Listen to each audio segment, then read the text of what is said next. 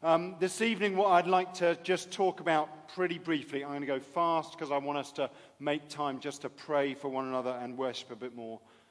I want to talk about just being hungry and thirsty for the living God. Hungry for His presence. Isaiah 55 says this, "Come, all you who are thirsty, come to the waters. You who have no money, come buy and eat. Come buy wine and milk without money and without cost. Why spend money on what is not bread and your labor on what does not satisfy? Listen to me and eat what is good, and you will delight in the richest of fare. Give ear and come to me. Listen, that you may live." We know in our heads that God's love for us is a free gift. But so often we sit distant from Him and we're not hungry and we're not thirsty and we don't come to Him. Yet He's got an abundance for us. Psalm 23 says that He's laid up a banquet for us in the presence of our enemies. I joked earlier on about age, and let me remind you of this man called Caleb. You can read about him in Joshua chapter 14. He was one of the ones that had been faithful as the Jewish people had been stopped from going into the promised land. And he had said, "No, we can do this." And so he had lived for another 45 years. And so then when they're just about to enter the promised land, he's 85 years old and he comes to Joshua and he says, "Come on, I'm ready. Give me what has been promised." Question. Who here is over the age of 70? Put your hand up, but gently. That was a bit rude, wasn't it? Okay, God is not done with you yet. He has just got going. Is there anyone here who's over the age of 85? I haven't got a log of your ages in my head. Not quite. You see, you're not even at Caleb yet. Okay, if you've just put up your hand, you're over. God is not done with you yet. He is not done with you in the kingdom of God. He's not done with you in life. He has got more for you, and you can be the ones that push in and press into the more that God has got for us in this generation. So don't let age be an excuse because of Caleb, all right? Because it's not an excuse. God's not done with you yet. And He's got more, and He wants to use you to help to lead us into the presence of God and into the things of the kingdom. And then there's Jacob. You can read about Jacob in Genesis chapter 32. Jacob wrestles with God overnight, and he clings on to God and says this, "I will not let you go unless you bless me." And what happens after that is that God does bless him, but He blesses him and changes his name. From this encounter with God, Jacob goes away different. He has new purpose, a new path, even a new name. And then there's David in Psalm 63. "You, God, are my God. I will seek you earnestly. I thirst for you with my whole being. My whole being longs for you in a dry and parched land where there is no water. I have seen you in the sanctuary and beheld your power and glory." And then he goes on, "I will praise you as long as I live. And in your name I will lift up my hands. And I will be satisfied with the richest of foods." Folks, we worship in this church with song. You know, we start the day and we still have song on our 9 o'clock at the sanctuary worshiping community, but we worship with song. And I hope and I pray that at each community, that whatever the style, that your expectation is that God is present and that God will move. Your expectation is that God is present and that he will move. And one of the ways that we access, that we see more of what he's doing, is by praising and worshiping. So folks, if you think the worship's going on too long, or the worship's kind of going round and round in circles and we're singing the same thing over and over again, there's a reason. Because we're not done yet. There's more. There's more to press into. And if you got bored of the song, well, choose to re-engage. Okay? Choose to stay with it. And if your legs are getting crumbly and you need to sit down and lie down, then do that. But soak in his presence. Because he's here. And he loves you. What about the woman at the well? Jesus has this conversation with this woman, this Samaritan woman, in John chapter 4. And we preached on this a couple of weeks ago. Sir, give me this water so that I won't get thirsty and have to keep on coming back here to draw water. She's thinking in the practical, but Jesus is talking about the spiritual.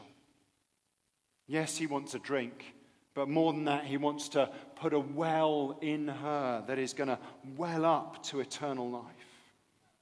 And then there's Mary Magdalene. Not content as the other disciples have run off, have gone back to the safety of the others. Mary Magdalene is the one that stays around. She's the woman of God that loiters and dwells and waits. What have you done with him? If you've put him somewhere, tell me. Mary, what a joy to have your name called by God. What do you need to hear from God? When everyone else has left, when the songs are done, what is it that you need to hear? You personally. God speaks to us together, but he also speaks by the power of his Holy Spirit to us as individuals. He calls us by name. And then there's the disciples. Jesus has told them to wait for power. Wait for the Holy Spirit. And then they'll be his witnesses. And so they wait on the Lord. How are you doing with that? How are you doing with just waiting around for him? Waiting for a fresh outpouring of the Holy Spirit. And then there's this wonderful encounter with Peter in Acts chapter 10. It says that it was noon the following day. As they were on their journey, they approached the city, and Peter went up on the roof to pray. I never noticed this in this passage before, but it was noon. It was the hottest bit of the day, and Peter chooses to go onto the roof to pray. I mean, as far as I can remember from my few trips abroad, not that we're allowed to have any more, the roof is pretty hot. Why has he gone up there? I think maybe he's gone up there because he wants to be alone. He wants to get away from the people, even from his hosts, and he wants to spend time with his loving Heavenly Father. He's there to pray. In that place, he becomes hungry and he wants something to eat. And it says that while the meal is being prepared, he falls into a trance. You happy with people falling into trances? It's in the Bible. God does amazing things, and sometimes we're uncomfortable with the words. He fell into a trance, and then he saw heaven opened. In that place where he's sought solitude, he sought to pray, even in the heat of the day. He's experienced physical hunger, and God speaks to him about food and food laws. And Peter has his mind changed. He's open to God already because he's on the journey.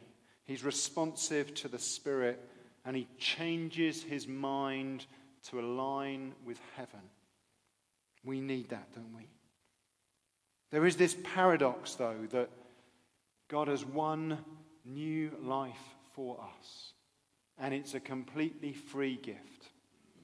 Yet at the same time, receiving it is not just passive.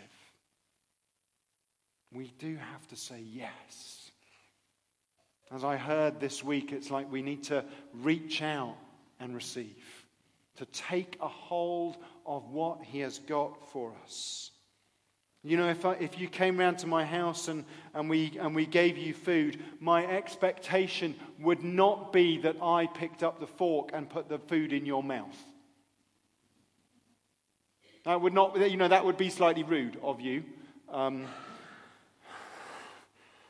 My expectation would be that we'd eat together, that you would play your part. And that way we'd share a banquet together. But sometimes there are things that get in the way, aren't there? Maybe even it's just that you think, Mark, I know that this is called encounter, but honestly, I'm a bit tired to encounter. I'm a bit tired to press in. I did see God move all that time ago, but I'm just happy to come here and sing a few songs, not too many, maybe 3 songs. And then hear a bit of a talk and have someone, maybe pray for me, but gently, and then I'll go home. If that's you, how can we crank up the hunger levels for you? How can we get you thirsty? Maybe you just need to acknowledge that that's where you're at, and that God has got more for you than that. He has got more for you than you have currently got hold of. However much of the Holy Spirit you have received, however much you have discerned of the faithfulness and goodness of our loving Heavenly Father, He has got more to tell you about how good and faithful and loving He is. However much healing you've experienced, He's got more for you. Yes, just because He loves you. But also because the more He fills you up, the more you'll overflow in the places that you go. The more you'll be salt and light.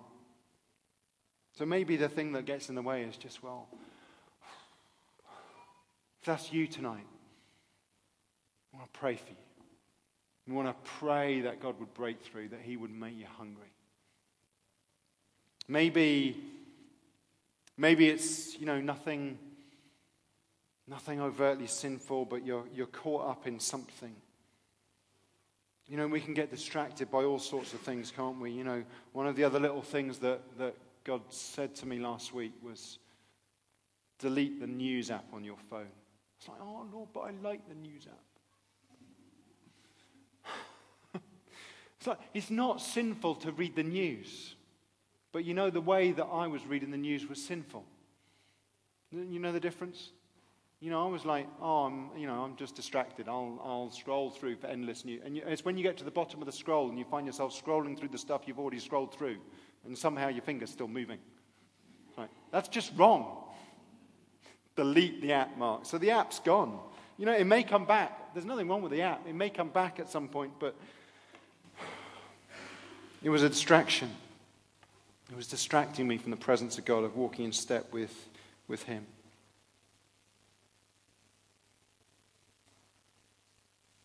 It's the King and His kingdom that will satisfy us and nothing else. Your work is not going to satisfy you. People around you are not going to fill that hole. They can go a long way because He's designed us to be in relationship with one another. But it's the King. It's King Jesus. And He meets us in the power of His Holy Spirit. Are you hungry? Are you hungry for Him? Whether you've experienced Him just last week or 20 years ago or 40 years ago, are you hungry? Or maybe there's an intellectual block. Maybe you hear about this God of grace, this God of love, and you think, but I'm not good enough. That's the point. That's how grace works. You're not. And He loves you. And He delights in you. And He does not expect you to sort everything out before you come to Him. He wants you to come right now just as you are. Just as you are. Maybe you've even put up a little intellectual block to say, God doesn't move in power anymore.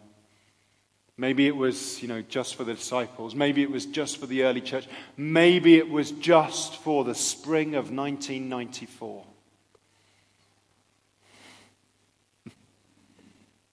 You know what? God's on the move today. He is on the move. He's here. He loves us. Now, this week I've heard so many stories, not just international ones, but ones here in the UK of God calling people, of God setting people free. He wants to do it again. Not the same as last time. He wants to move. He wants to overflow through his church and restore hope to this nation. It'll be different. Are you hungry? Maybe there is some sin. Maybe you really, really like doing a particular thing and it's not good for you. You do have a choice. You can change your mind about that thing. It's called repentance. To turn around, to change your mind, and to allow your thinking and your living to be transformed by him. And God's response is always the loving father in that story of the prodigal son. He stands and waits for us to return, and the moment he sees us, he comes running down the road. But of course the danger is maybe we're not the prodigal son, maybe we're the son that stayed at home. And we've just got grumpy because we've been serving him so hard. And, I don't use that word lightly because that's what it is. We've been serving him so hard and we just got grumbly because he did a good thing with someone else.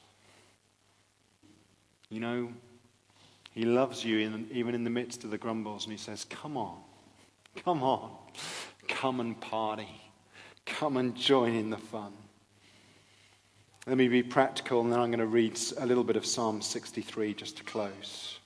If there's sin that's getting in the way of you being hungry, run away from it. Change your mind. Be practical. Do something different instead. Ask the Lord what he would like you to do differently instead. Because if you just choose to run, you'll probably just get exhausted. Maybe you need to just fast from something. Let something else go and make a bit more space for the presence of God. Maybe you need to read the word of the Lord. And I don't mean just like read pages and pages. If that's what you need to do that. But maybe you just need to get a verse. You'd do well to start with Psalm 163 and just take a verse and allow God to speak to you and renew you and make you hungry for his presence. You probably don't need more information, but we could all do with a bit more revelation. Or maybe it's to press in worship at a place like this as we seek to encounter God together. And as we worship, what happens is the atmosphere shifts. Not just the atmosphere around us, but the atmosphere of our hearts. God is always here, but as we worship, we enter into his presence and we can see him more clearly. Or maybe you just need to wait.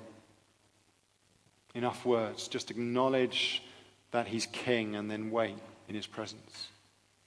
You don't need to be anxious, just wait.